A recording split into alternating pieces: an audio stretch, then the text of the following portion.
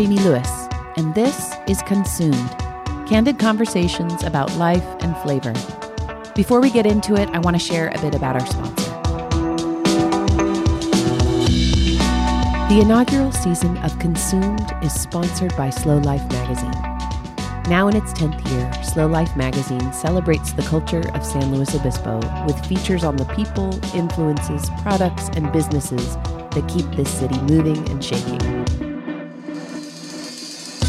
I've written the food column in Slow Life magazine since 2015, where I cover restaurants and food trends here.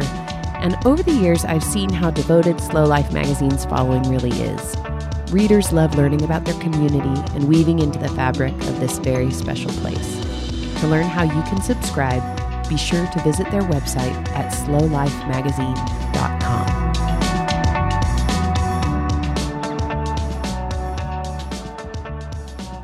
For today's installment, I had the pleasure of talking with Emily Goldstein.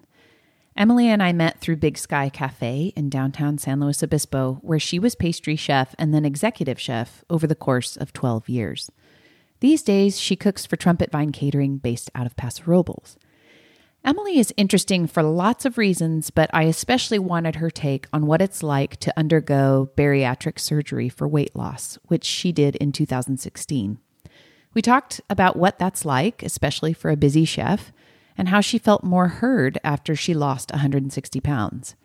We also discussed what it's like to be raised by a Southern mom and a Jewish dad, how that impacted the way she ate as a child and now as an adult, and about her dreams for the future. This is a good one. I hope you enjoy listening to Emily Goldstein as much as I did. Here's our conversation. So, Emily, yes, we met because I did a story on, I can't remember what it was, but I called you and you had a dessert. I almost want to say it was like a flan or something. Yeah, it was a sweet potato flan for That's Thanksgiving. Sweet potato. Yeah. And I got to know you a little, but I don't know. Have we ever met in person? I'm not sure. I mean, I see you on Instagram a lot. Yeah, so same. I'm like, I know her. I know. But I don't know if I really know you. I know. And it feels like we do know each other because of that, which is crazy. So, I mean, just in terms of getting to know you, where did you grow up? Well, actually, I grew up around here. I was born in Los Angeles, but we moved here when I was 2.5. So I've been living in Atascadero. Well, I lived there from 2.5 to 17, and then I went to college. And yeah, where'd you go to college? I went to UC Santa Cruz for a year. Yeah, and then a friend of mine was really interested in going to culinary school, and I was like, well, I worked in restaurants. This looks really interesting. And I ended up going and she didn't. So, oh my gosh. And was that up in San Francisco? Yeah. Okay. Yeah. What is no longer around anymore, but was the California Culinary Academy. That's not around anymore? Yeah. It closed a few years ago. Oh. There was, I mean, it was kind of silly. I think it closed because, they were sued over false claims that you would be making tons of money in a couple of years and running your own restaurant and yada, yada, yada. Wow. But like, I knew when they were doing the whole spiel that, you know, you get what you put into, you get out of it what you put into it. Yeah, so, since when was there a guarantee? Yeah. So, I mean, I think that's kind of what happened. I know there's still like the Art Institute and the CIA, California Institute of America. Oh shoot, I can't remember They're in Greystone. Extension. Greystone, yes. Yeah. That's what. So there's still a few up in the Bay Area, Yeah. but where I went is no longer. Well, that surprises me because I'm pretty sure Brian Collins from Ember went there.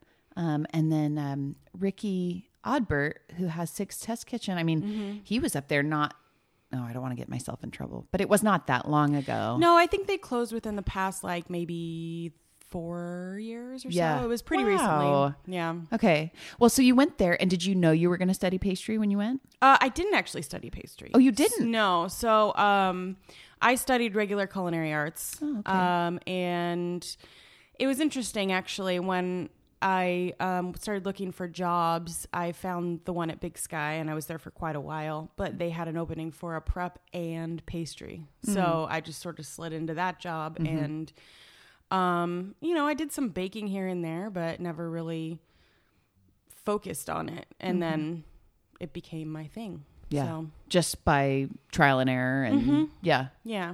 And so you told me before we started taping that you're not at Big Sky anymore. Excuse me. So I left Big Sky late summer of 2017, actually. Oh my gosh. Okay. Yeah. I'd been there for 12 years. Mm-hmm. A lot of changes had happened. Yeah.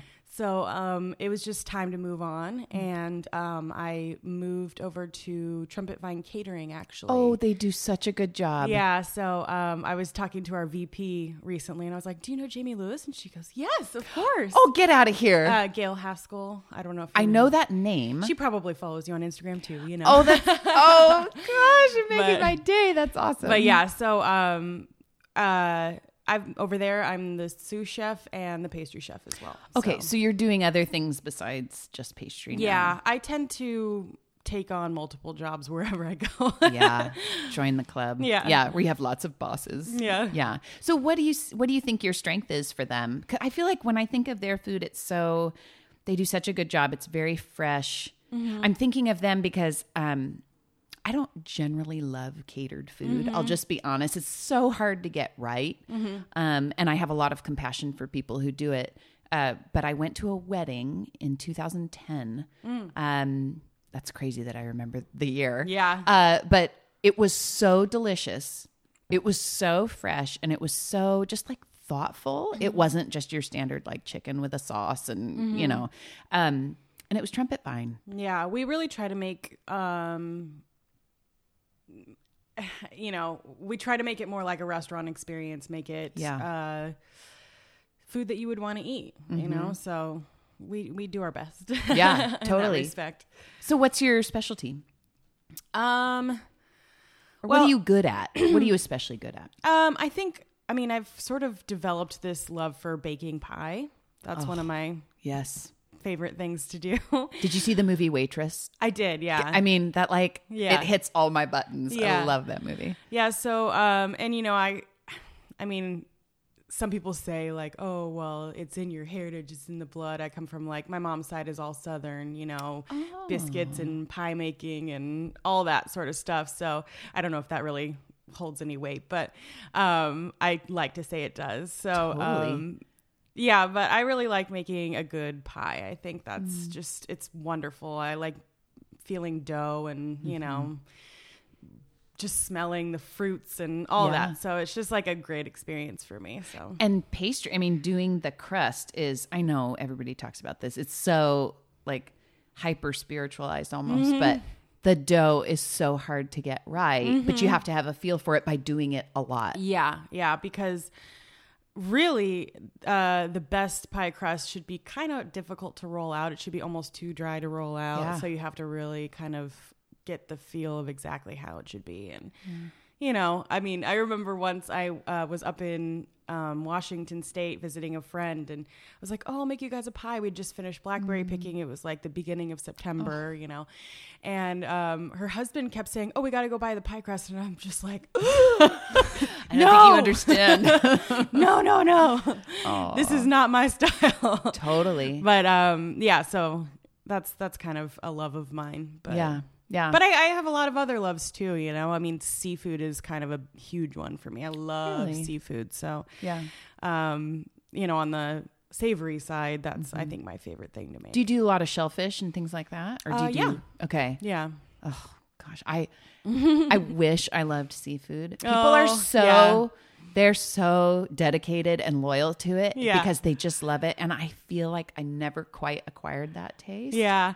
Well, you can't fault people for what they like and what they don't like. I think it's funny because my sister's boyfriend, they bond over, they love sushi and they love seafood. Yeah.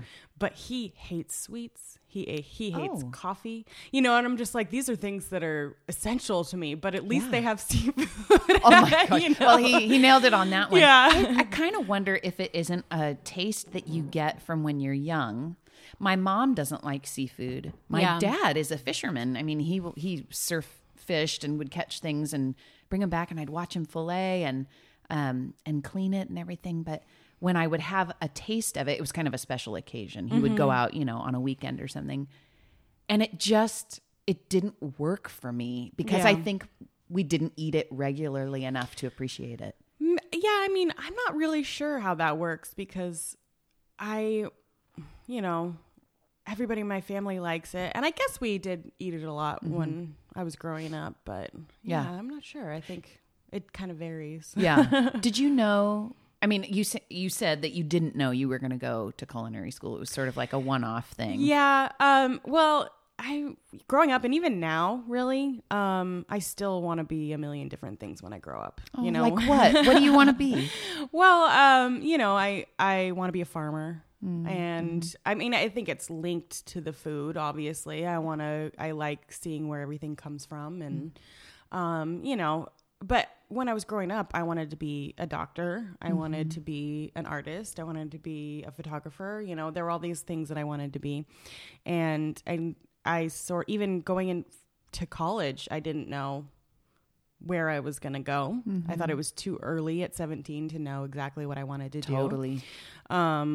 So I just sort of fell into it because it was something that I had done as jobs as a teenager, going to high school and having my after school job or my summer job.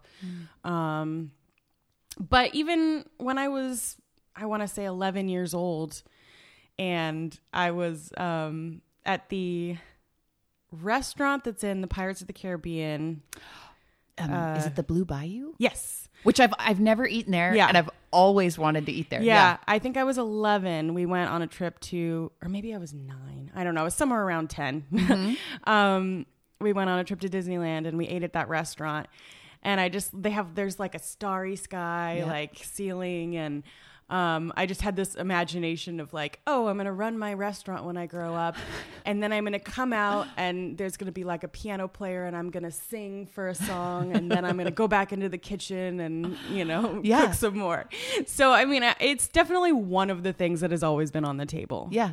And I feel like that age 9, 10, 11 is I feel like things start to crystallize a little bit. It's such a formative age. It's puberty. It's like all of a sudden we have these desires and how do I fulfill them? And that's how I feel like that could still happen for you. Yeah. We'll just get you your place and your microphone and it'll be great. Yeah. What's your relationship been like to food? I mean, as you were growing up, were your parents good cooks?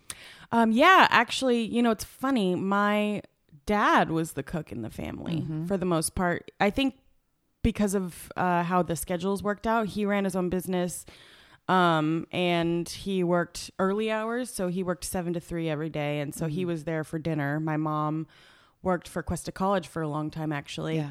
And so she didn't get home till after 6. So he was always cooking. And he cooked for my mom on their second date or first date or something, So, and he came from a foodie family. Yeah. So, a group of LA Jews who loved their food and wine, know? So, it's just, I grew up in 2 pretty rich food cultures, Southern and Jewish. Yeah. Wow. So, yeah. And in San Luis Obispo. Yeah. That seems not typical here. Yeah. Well, my parents met in San Diego, at college, and then they lived in LA when we were little, and I think they visited Morro Bay. They were bird watchers, so they went on vacation in Morro Bay, and then that's kind of what brought them to the area. I know that Morro Bay and Los Osos are huge bird watching. There's even a bird watching festival on Los Osos. So, I mean, I think for price reasons, they ended up in Atascadero, but that's kind of where we ended up. Did you guys practice? I mean, I know that Judaism follows the female line. Yeah, I mean, technically, I'm not really Jewish because my mom's not Jewish. No, I just mean, did you practice? I mean, did you go to temple? They weren't. I mean, my dad's family. My dad was bar mitzvahed, but they weren't particularly religious. Yeah. They had a Hanukkah bush, which was a Christmas tree every year. So. The only thing that we really did was we lit candles on the menorah every year, and well, that's kind of it. Yeah. But I grew up great with some of the traditional foods because my dad liked them. Did you have matzo ball soup? And okay. Yeah, I grew up with matzo ball soup and just matzahs and gefilte fish. I mean, that's something that I like, which is weird. I know, it's so weird. It's cold like for me, fish meatballs with gel on them. Like it's gross. like fish to the nth degree. Yeah. So I mean, especially the ones in the jellied broth. It's like fish jello. It's disgusting, but is I it the love best? It. Like that? Yeah. It's just you get some creamed horseradish on it. It's delicious. Yeah, I do think creamed horseradish on anything is an improvement for sure. So, and I was introduced to a lot of different things. Yeah. So, which is, I mean, not typical for people our age, I think, to be, you may be a bit younger than me, but I was not introduced to worldly foods for a while, but it's been cool to kind of grow as my parents and I taste things kind of together. It's been cool to swap ideas, and it's just become a more food conscious world, I think, or at least the United States has been. Yeah. Yeah. So when you left college, you came back to Big Sky, and what was that like? What was the culture at Big Sky like? Well, it was pretty interesting actually, because I felt like, it was kind of coming home. I mean, my sister was vegan in high school, so we went there a lot. That was the only place in the area at the time. She graduated high school in 1997, so it was open for maybe 5 years at the time or something like that. So it was somewhere that I was used to, somewhere that I felt comfortable, and it was a very interesting experience. I was there for 12 years. Yeah, that's a long time, especially in the restaurant industry. Yeah. So, I mean, I worked my way up from prep cook and pastry chef to the executive chef when I left. So I didn't know that. Yeah, I was the executive chef for a little over a year. It was a long and complicated story, but yeah. But yeah, so it was definitely my coming of age experience, I guess. Yeah. I was 19 when I started, and I left when I was, it was 2 years ago. I guess I was 31 or 32, something like that. That's a huge formative clump of time. Yeah. Yeah. You said it would be okay if we talked about bariatric surgery, or is that what it was that you had? Okay. Yeah. I think, can you say that and gastric bypass, are they kind of the same thing? Yeah. Gastric bypass is a form of bariatric surgery. Okay. So there's a couple different forms. There's the Roux-en-Y gastric bypass, which is, I guess the name is kind of based on the shape that your stomach and intestines make once you're done. It becomes a Y shape. They connect something down, and that's it. That's what it looks like.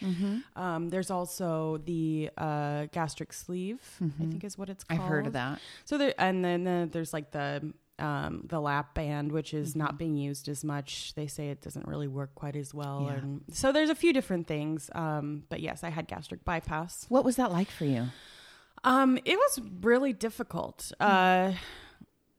I mean, first and foremost, you are so weak at the beginning because you can't get any nutrients. And, I had this big body that required all this nutrition.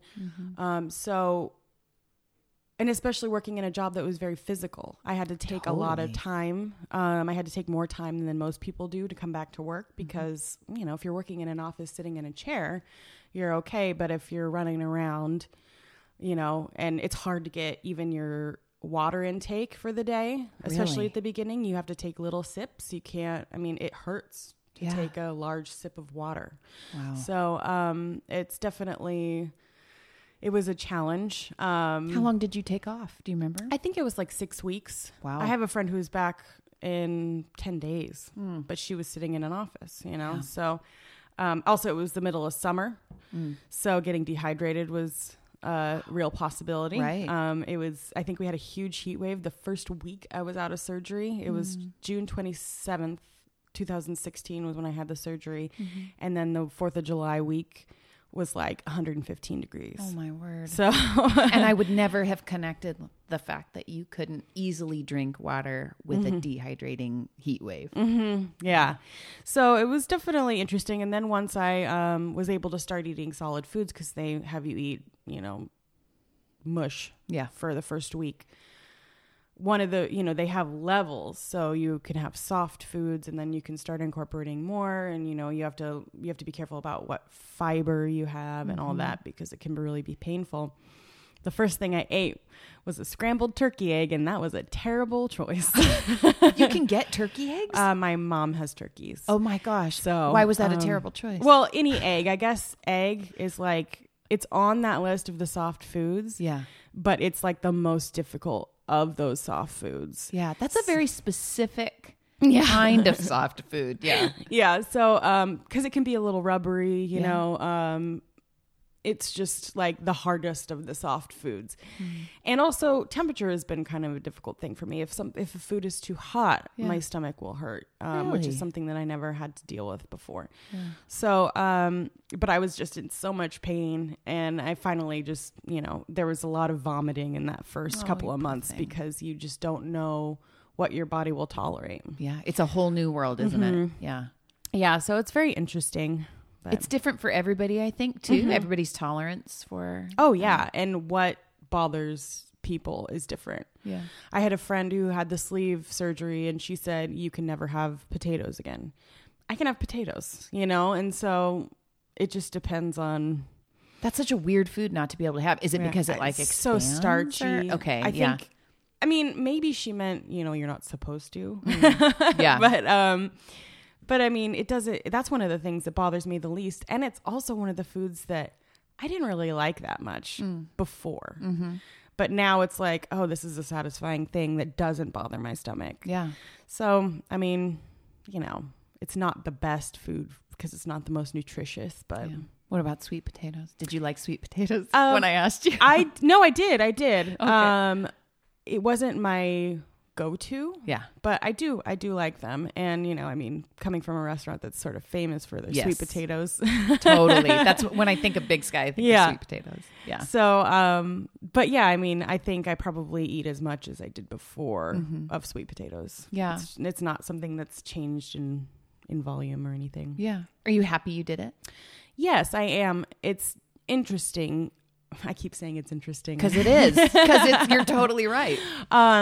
It's just been a really crazy experience. When I was talking to people who knew other people who had it done, they would say, oh, I had an uncle who did it and he gained all the weight back. Or I had, and I knew that was a possibility. I haven't. I have gained a little bit back, maybe like 15, 20 pounds, something like that.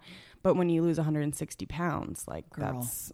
Wow. What is that even like? I mean, I've heard of people looking in the mirror and not knowing what they were looking at anymore. Yeah. I mean, you don't see it. You see the person that was before, I mean, I see myself in pictures and I'm like, ugh, my face looks so fat. And then I see a picture of myself from 2-3 years ago and I'm like, no, it doesn't. Yeah. know? Yeah. So it's weird. It's a weird, experience to,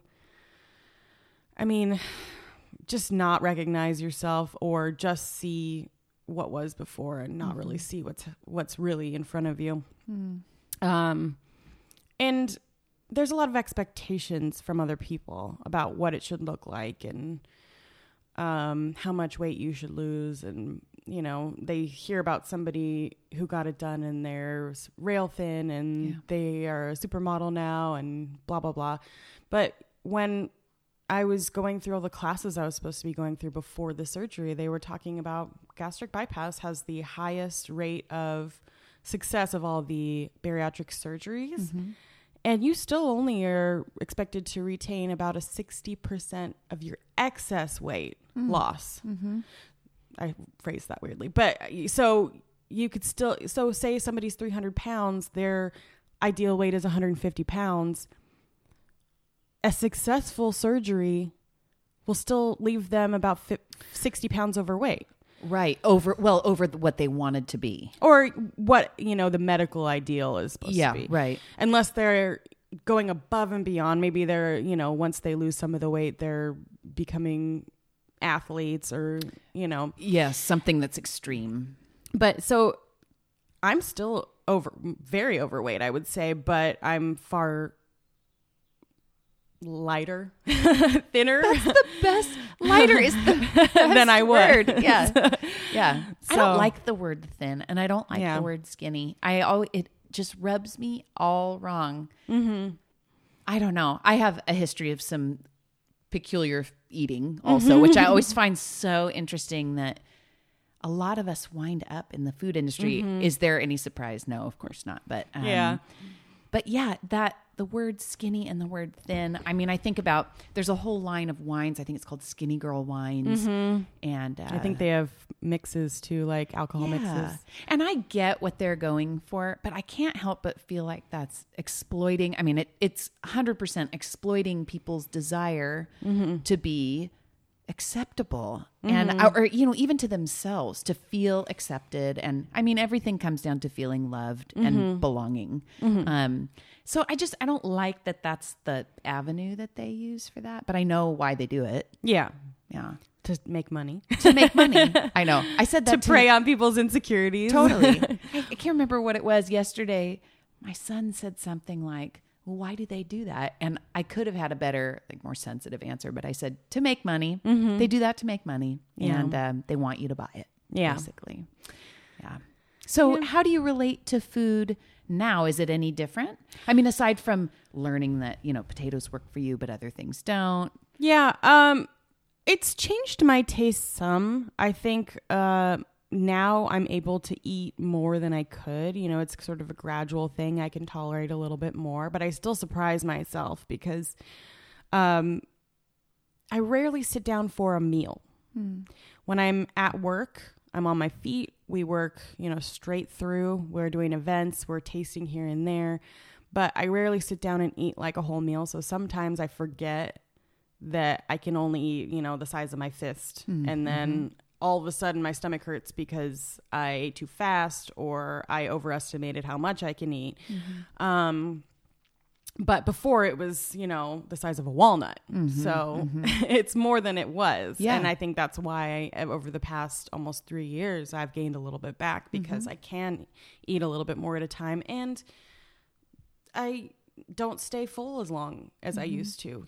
Before, when I was first starting to eat solid food, I could eat one of those little Baby Bell cheeses and be full for 2 hours. Oh my gosh. So now it's like, I can eat a handful of, I don't know, a yogurt with fruit and cereal or something on it that is the size of my fist and be full for 45 minutes. Yeah. So it's like almost like back to normal. Yeah.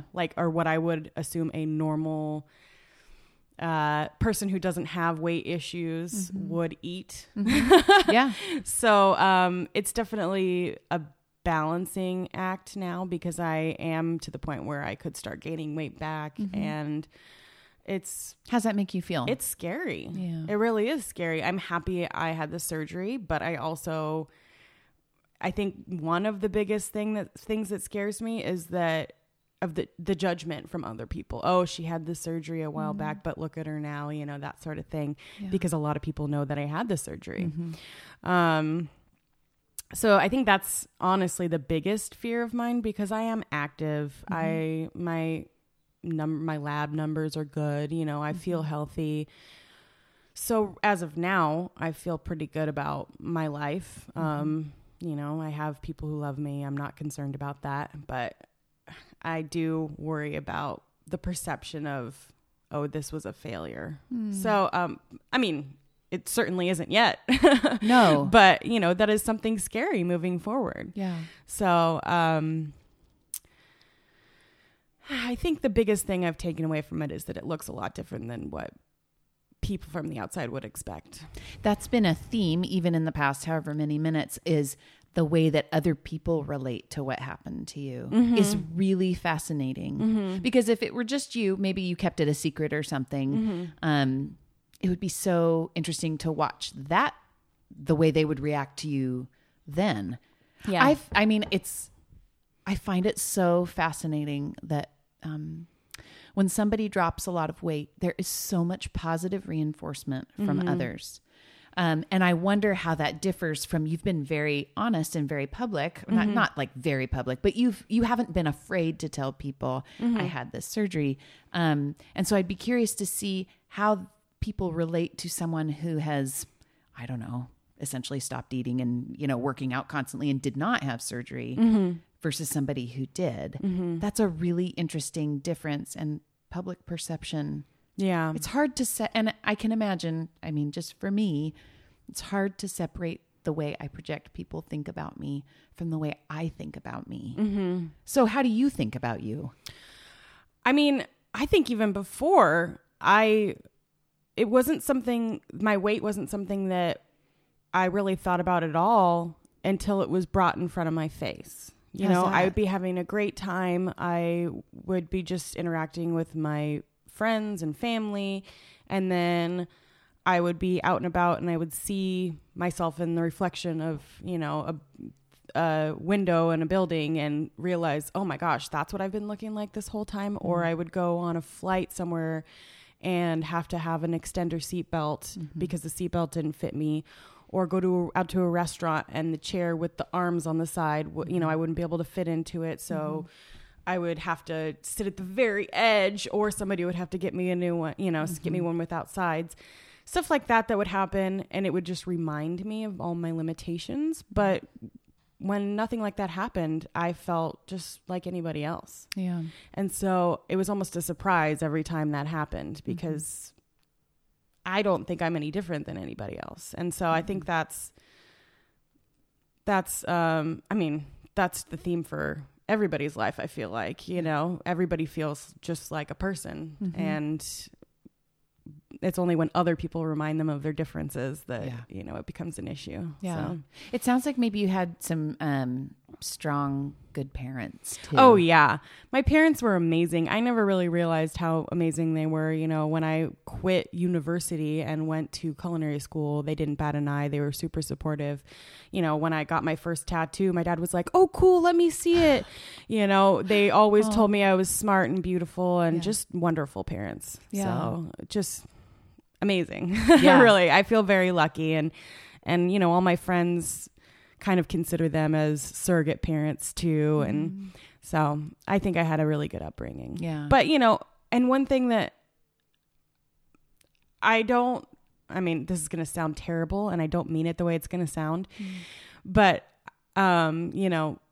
I wonder if my mom had been more critical of me and my weight when I was growing up, if I had grown up, if it would have led me to be thinner growing up, I guess.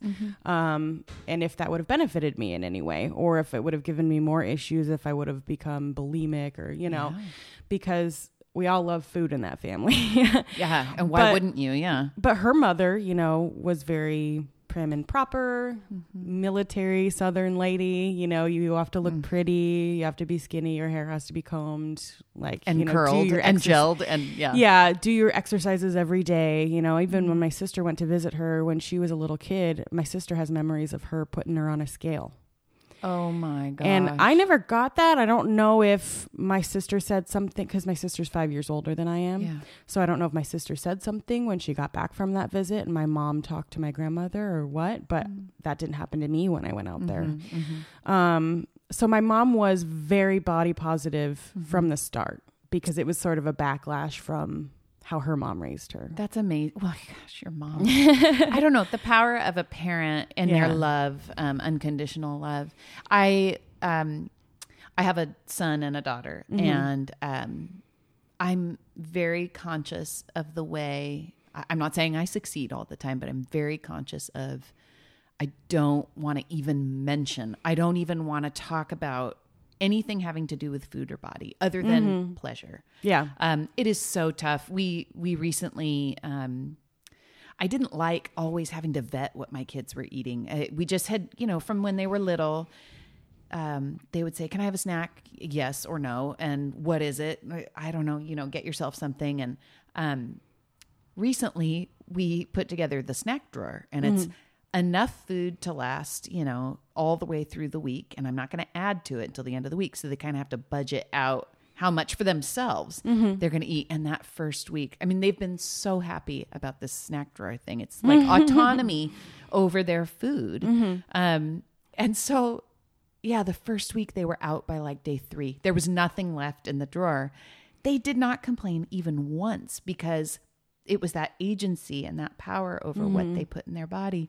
And I mean, I'm telling you, my tongue was bleeding all week long because I was like, I cannot say anything about how much food they're taking in, or like, you need to have some left for later. But I kept my mouth shut. My husband kept his mouth shut. Those kids are learning. I can't believe how well they're learning just what's comfortable in their body. And, you know, when am I full and when am I hungry? It's been amazing, but it's taken all of my energy not to give input. So yeah, I mean, just your mom, that's amazing. Yeah. She's definitely a really cool lady. Yeah. I think I lucked out with my family. Yeah. I mean, they're weird, you know, Who's for all their isn't? flaws and Yeah. all that. But I think, you know, I really appreciate the upbringing that I had. Yeah. I appreciate mine too. What has it been like? I mean, in terms of challenges and failures, I mean, not to bring it down too much, but I always love hearing about what people see as their own, like what's a big failure of yours? Not to get too personal. Do you mean in terms of the bypass itself, or just life in terms general? of anything. Oh, that's a broad question. I know it. I know. I mean, sometimes I wonder if going into the culinary industry was healthy for me to begin with. You know, like you said, people who tend to have issues with food or issues with alcohol, you know, go into the beer, wine, spirits industry or the restaurant industry. So, you know, I wonder what my life would be like if I, as a 17-year-old, decided to start taking a bunch of science classes and go be a doctor like my cousins. And, you know, I definitely have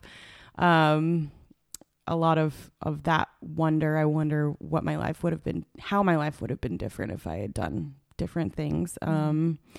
So, I mean, I guess that's not really a failure, more is just... It's, what would you call it? That's like it's a question. Yeah. It's a question. If it was a missed opportunity, that sort of thing. Yeah. But I don't dwell on, you know, I'm kind of the school of thought that all the good and bad that has happened to me in the past molds who I am and where I go. And I think that's something that has been a benefit to me, because I don't regret a lot. Yeah. You know, I might look back on something embarrassing that happened and think, oh God, I really wish that had never happened. But I don't really regret life decisions or anything like that. So what's a big win for you? What's been a big win?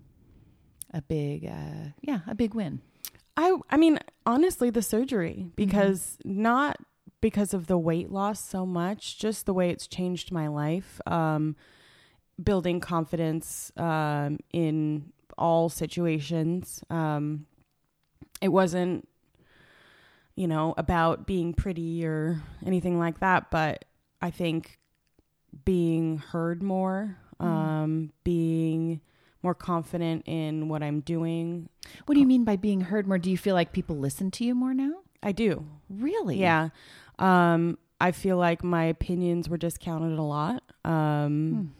And I don't know if that was being a woman in a male-dominated industry, or if it was being a traditionally unattractive woman in a male-dominated industry. Holy cow. Oh my gosh, the things you're saying, you're rocking my world right now. Yeah. But I definitely think that people heard me more when I started to lose weight and gain more confidence. Yeah. So, I mean, some of that came from within, for sure. But, you know, I made a big move. I moved from a restaurant that I had been at for 12 years, a year and a half after I did that. Yeah. Because I had more confidence in what I was doing, and, you know, perhaps felt like I was able and allowed to make a change that I didn't feel able or allowed to do when I was heavier. Yeah.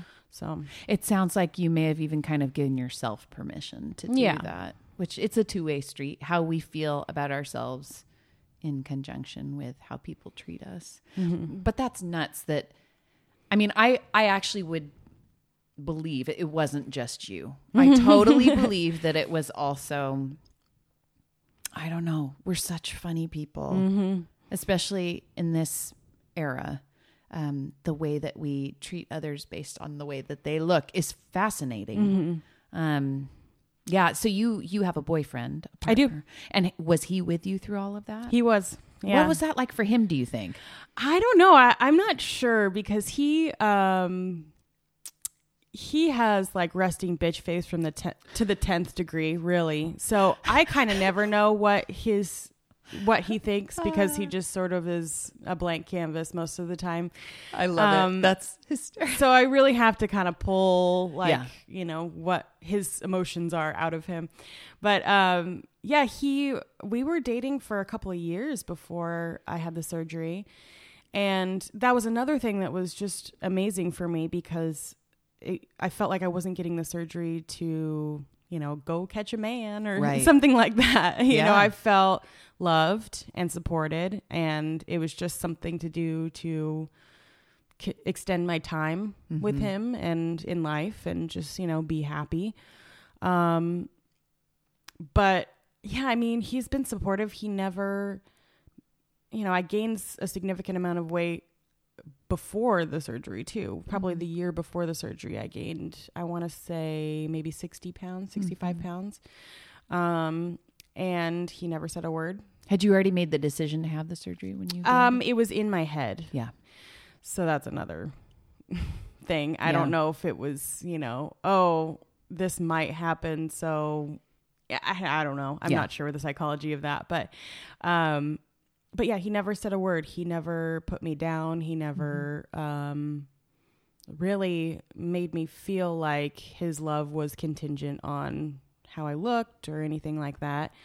He just was there. And, when I was in a lot of pain after the surgery, he sat in a chair and held my hand, and I slept, and I woke up and he was still holding my hand. It was like the next day he slept in the chair with, next to me, and he was really, really great.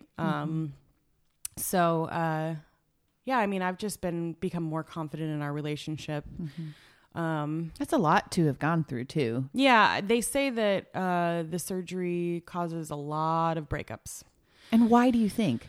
I think, maybe people aren't as well matched as they think they are. The person who has the surgery tends to gain a lot more confidence. And maybe if they weren't in a great relationship to start with, they move on. Yeah. I know a lot of people who've had that situation. So, thankfully, I think we're doing pretty well. And we've been dating for 5 years or a little over 5 years now. Nicely done. And how'd you guys meet? The internet. Oh, yay. That's awesome. So, it was funny because there was just something about him. I initiated. I never was that person, or I wasn't often that person. He never responded. I dated someone in the meantime. And then when that didn't work out, I mean, it wasn't a long time. It was a few weeks, maybe a month or so. When that didn't work out, I kind of went back to his profile and I was just like, there's something about him, Yeah. So, in the first one, it was funny. The first time I contacted him, I had this carefully crafted, I had these questions for him. I thought he said something really funny. He's a very educated person. He's got like master's degrees or a master's degree. And, but he was working as a Starbucks barista at the time. Oh, and my he gosh. made, some self-deprecating joke about that. And I thought it was hilarious. And, so I wrote this whole long thing, nothing. So then when I finally came back to him and, wrote something to him again, I just said, hey, how's it going? And he responded. Yeah, because it wasn't So, like a formal thing. Yeah, and I think he, knowing him now, it was probably an overwhelming, like, oh my gosh, this whole thing. She's writing all about this. I don't even know how to respond. Yeah. So when I just said, hey, he said, oh, I'm doing well. I'm at work right now, blah, blah, blah. And it kind of just progressed from there. And he's local. We could have known each other if we went to the same high school, Oh, really? So Yeah. he's in Atascadero? Well, Or he was? he was kind of back and forth. He actually ended up going to Paso High. Okay. So, but he went to Atascadero Junior High. Wow. And so he knows people that I went to high school with because they were in junior high together, but he's 3 years older than me. So we didn't cross paths. That's So, awesome though. I mean, we live together now. Yeah. He lives, so we live in the same neighborhood as his parents. We live probably less than a mile away. That's cool. So I'm actually going to coffee with my parents and his parents after this. Oh. So I think, we've kind of made this family. Yeah. So Yeah. That's awesome. What did he get his master's in? international relations. Holy cow. What did he want to do? I know I'm not supposed to ask about him. Oh, that's all right. He's a very interesting person. He's very politically motivated. Yeah. So he wanted to go into politics, I think. He did a internship for Dianne Feinstein's office because he went to Fresno State. So I believe her offices are somewhere near there, somewhere inland.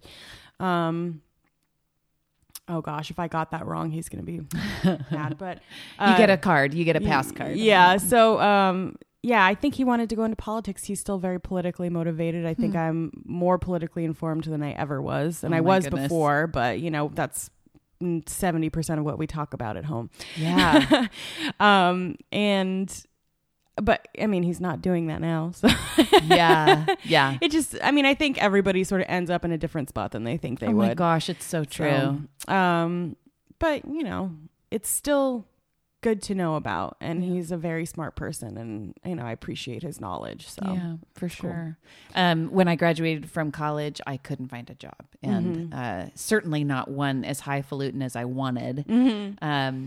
I think I thought it was the magic ticket to like the good life, and I wound up tending bar at Rosa's in Pismo by night, and then working behind the counter at Boo Boo Records during the day. And I remember a kid that I graduated with on the East Coast happened to be traveling up the West Coast, and he came in when I was at Boo Boo's and bought a CD, and I said, "Oh, hey, what are you doing?" And he said, "Well, I'm on my way to grad school. I'm going to study, I'm going to be a lawyer." And I just remember feeling like, ugh, what am I even doing with my life? And I don't know. It's just a really scribbly path to get where we are. Yeah. Yeah. I mean, my dad went to school to become a chemistry teacher. And then he worked in a dental office, and then he worked for an art welder. And then he, I think that's one thing that has sort of comforted me in my journey. And when other people get stressed out about their journey to whatever career they want to go to, knowing that my parents had 4 different careers before I was born, so things change and we live interesting lives, and, just totally go with it. If you were to open your own place, let's just say, what would you do? Because I'm sure you've thought about it. I have many times. So the most recent one that I wanted to do, which came, not too close, but kind of came close to becoming reality, was I wanted a pie and ice cream shop. Girl, do it. Because especially living in North County with the hot summers and the cold winters, the pie can be the leading seller in the winter and fall. Yeah. And the ice cream can be the leading seller in the summer, but they go together. They do. So that was definitely something that I bought myself a ice cream maker with a compressor in it, one of the expensive ones, so I could do test batches and all that. Are you an ice cream person? Have you always made ice cream? I had one of the churner, you freeze the bowl and you churn it. I have had one of those since before culinary school. So I did batches here and there. It's a little harder after the surgery because more than a quarter cup and it makes me sick. Yeah. It's just too much. And it's cold. Does that bother you? Cold doesn't bother me as much as hot. Hot is the one that really bothers me. But I've heard of some people being bothered by cold. So that comes back to it affecting everybody differently. Yeah. But, playing around with different dairy and I call her my mother-in-law at this point, but she is allergic to milk. So, cow's milk. So maybe goat's milk or sheep's milk. Yeah. Coconut milk, maybe. Yeah. I don't know. Yeah. I think coconut milk has a great like fat content for that sort of thing. When I was experimenting, just discovering that when you have a higher fat content, it actually is a less creamy ice cream. It's more fluffy. Oh. Last summer I made a Thai iced tea ice cream. Oh. It was delicious, but I did mostly cream, thinking, oh, this is going to be creamy and wonderful, but it was fluffy. And was it kind of gummy tasting? Not gummy, but like you almost like you could taste the butter fat. Yes. I don't like that. Yeah. I feel like I've tried to do, even just a vanilla. And if the fat content is too high, I really I don't want it anymore. Yeah. Yeah. So, it's funny because you think gelato is so rich, but it's more just milk. Yeah. And eggs. That's what gives the creamy texture is the milk, not the cream. Right. So finding out, how that affects things, higher sugar content makes it like softer because it doesn't freeze quite as hard. Right. But too much sugar, you can't freeze it at all, So that's fun for me. Just kind of making anything from scratch is really my passion. So, and you just play with it. I mean, you don't need recipes. The people who don't need recipes, but you're a baker. Well, I think one of the most rewarding things that I've ever done is baking something just from my brain by heart and it working. Yeah. I've definitely failed a lot, but there have been times where it just came out and thinking, oh my gosh, I have this so down. It's in my soul. It's in my fingers. I can just do it. So, it's a little bit of both for me. Yeah. If I have a baseline recipe and because I did go to culinary school and learn some of the food science behind it, I can make the changes that I need to adjust. And so I feel like, have you considered I'm going to put together a business plan for you. Okay. Have you considered Atascadero? It's just it's booming right darling now. Down there. I love being down there. Well, it's funny actually. I don't know if there's a place that just opened a couple weeks ago called Colony Market in Delhi. Have you heard about that at all? What's that like? So it's a little sandwich shop. I think they're going to do some sweets and they have, a bunch of craft beers and I think they want to get local products in. Can you sit down to eat there? Okay. Yeah. But, it was in this old gas station that, they converted into a restaurant. So there's like roll up doors and where the pumps used to be is now where the patio is. Is that across the street from the Carlton? Yes. Okay. I know exactly where that is. So I looked at that property before I got my job at the catering company and it simultaneously makes me happy and breaks my heart that there's something there. Yeah. Because I think it's such an awesome space. I love old pump stations. Yeah. Are the best. Yeah. I mean, I think the woman who was in charge of leasing the property, her family is sort of, spearheading the whole La Plaza renovation of downtown Atascadero. She kind of wanted to model it after the station in Slum. Yeah, that's a good model. Yeah. So, but I think that Atascadero downtown is going to be something great soon. Totally. Yeah. I did a story on tea, and one of the places that I visited was the little, the tea trolley, which has been there forever. Oh, the I little know. darling place, kind of like you would go there with your mom or your grandma. And I brought my kids, and I didn't even recognize where I was when I pulled up. The brewery, Dead Oak Brewery across the street was booming. Yes. And then next door was Heidi Peterson Ceramics, and I just love that her stuff. beautiful kitchen store, or Yeah. like entertainment, entertaining store. And then beyond that was something else, and it felt like it was Maybe Dark Nectar, the coffee shop. yes, that's right. Yeah. All of a sudden, it's like They have the great claws roasts. are in. Yeah. What do they have? Great roasts. Oh, really? Yeah, it's I would say that and Slake in is that Cambria where Slake is? Or? Slake. I've never even. Where have I been? Well, this is another thing that I do. I just really am passionate about searching out local products, Yeah. and new artisans and all that. So, but I think we have some great coffee roasters in Yes. the area, and particularly in Atascadero. Yeah. You know, if you like your more traditional darker roasts, you've got Joe Bello right there. Yeah, and they've always been fantastic. Yeah, and then Dark Nectar, I think, embraces the character of the bean a little bit more, does a lighter roast, you know. So there's something for everybody. Totally. And Dead Oak is delicious. I have still yet to have. We just beer did there. their pickup party for their club membership. We catered it. I didn't know they had a club.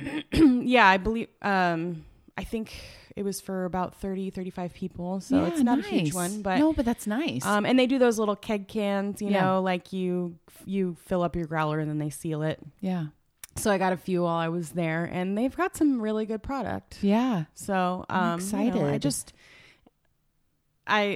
I used to hate the town I grew up in just because it was a small town. Yeah. But now I think it's really becoming something cool. Yeah, that's the same for me, actually. I went away and came back, and I just never want to leave now. I'm very happy here. And Atascadero as a new addition in terms of just its revitalization is so thrilling. I mean, we've got Margarita, Atascadero, Paso. This is just, it's incredible the way the Central Coast is lighting up. And it's good for us that care about how we eat and drink. So that's awesome. Well, the last question I've been asking everybody is super morbid. My last meal. Yes. Yes. What is it? I think it would have to be the meal that I get on my birthday most times. What is that? It's the Hokkaidon sushi bowl. Oh, Sashimi bowl, actually, at Goshi. yes. Oh, I love it. Raw scallops. You hate seafood. No, so but I it's love probably not Goshi. exciting for you. Oh, I love that restaurant. Scallops, shrimp, salmon, crab, just all this delicious stuff with these amazing like sweet soy marinated mushrooms on the rice and seaweed, and that is my favorite meal. Color, It's texture, beautiful. Yeah, it's just amazing. And see, it's hard for me now because I have to like imagine that my stomach could accommodate all this. Let's imagine.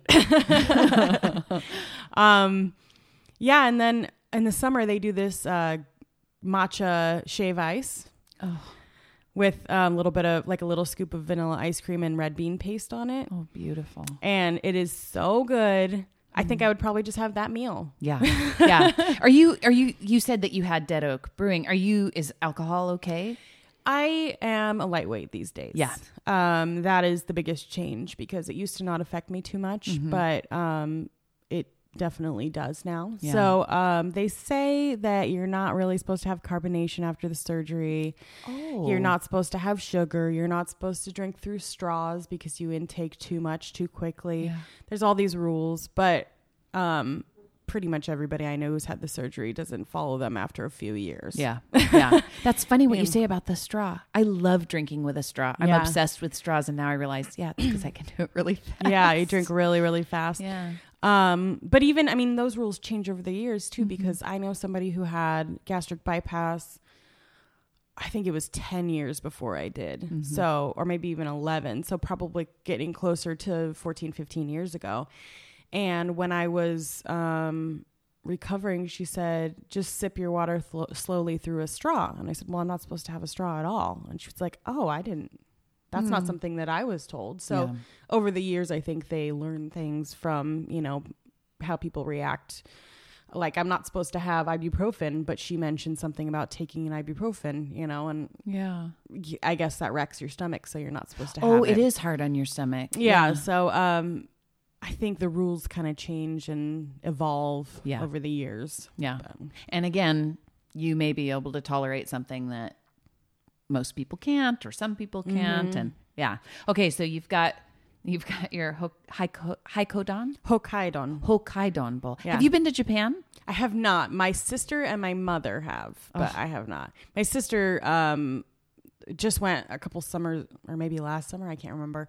But her boyfriend is half Japanese, and he has family over there who inherited like a temple. And get out of here. Yeah, they were only allowed to take ownership of it if they moved to Japan. Oh. So they went and visited them. And my mom was a Navy brat, so my grandfather was stationed in Japan for a little while. So she lived there for 6 months when my parents had first started dating. So, that was another thing that contributed to my culinary education growing up, is my parents had visited all these places. My dad had gone to Europe, and my mom lived briefly in Japan and the Philippines, and, just all over these places. So they were worldly. They had a global exposure. Yeah.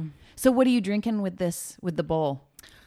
Well, I've recently discovered, I say recently, but it's probably the past couple of years. There's this sparkling Nigori sake that is amazing. Nigori, is that the name of the brand? Nigori is the sweet sake. It's the unfiltered, the cloudy one. Yeah. But they just started making it sparkling. Oh, so it's a little off dry. It's great with seafood. Yeah. It's just delicious. So I can't do the hot green tea or the hot sake because it still bothers my stomach. Yeah. But that's probably what I would drink with it. Or they have a Asahi on draft, and that's always delicious too. So. I feel like you've thought about this before.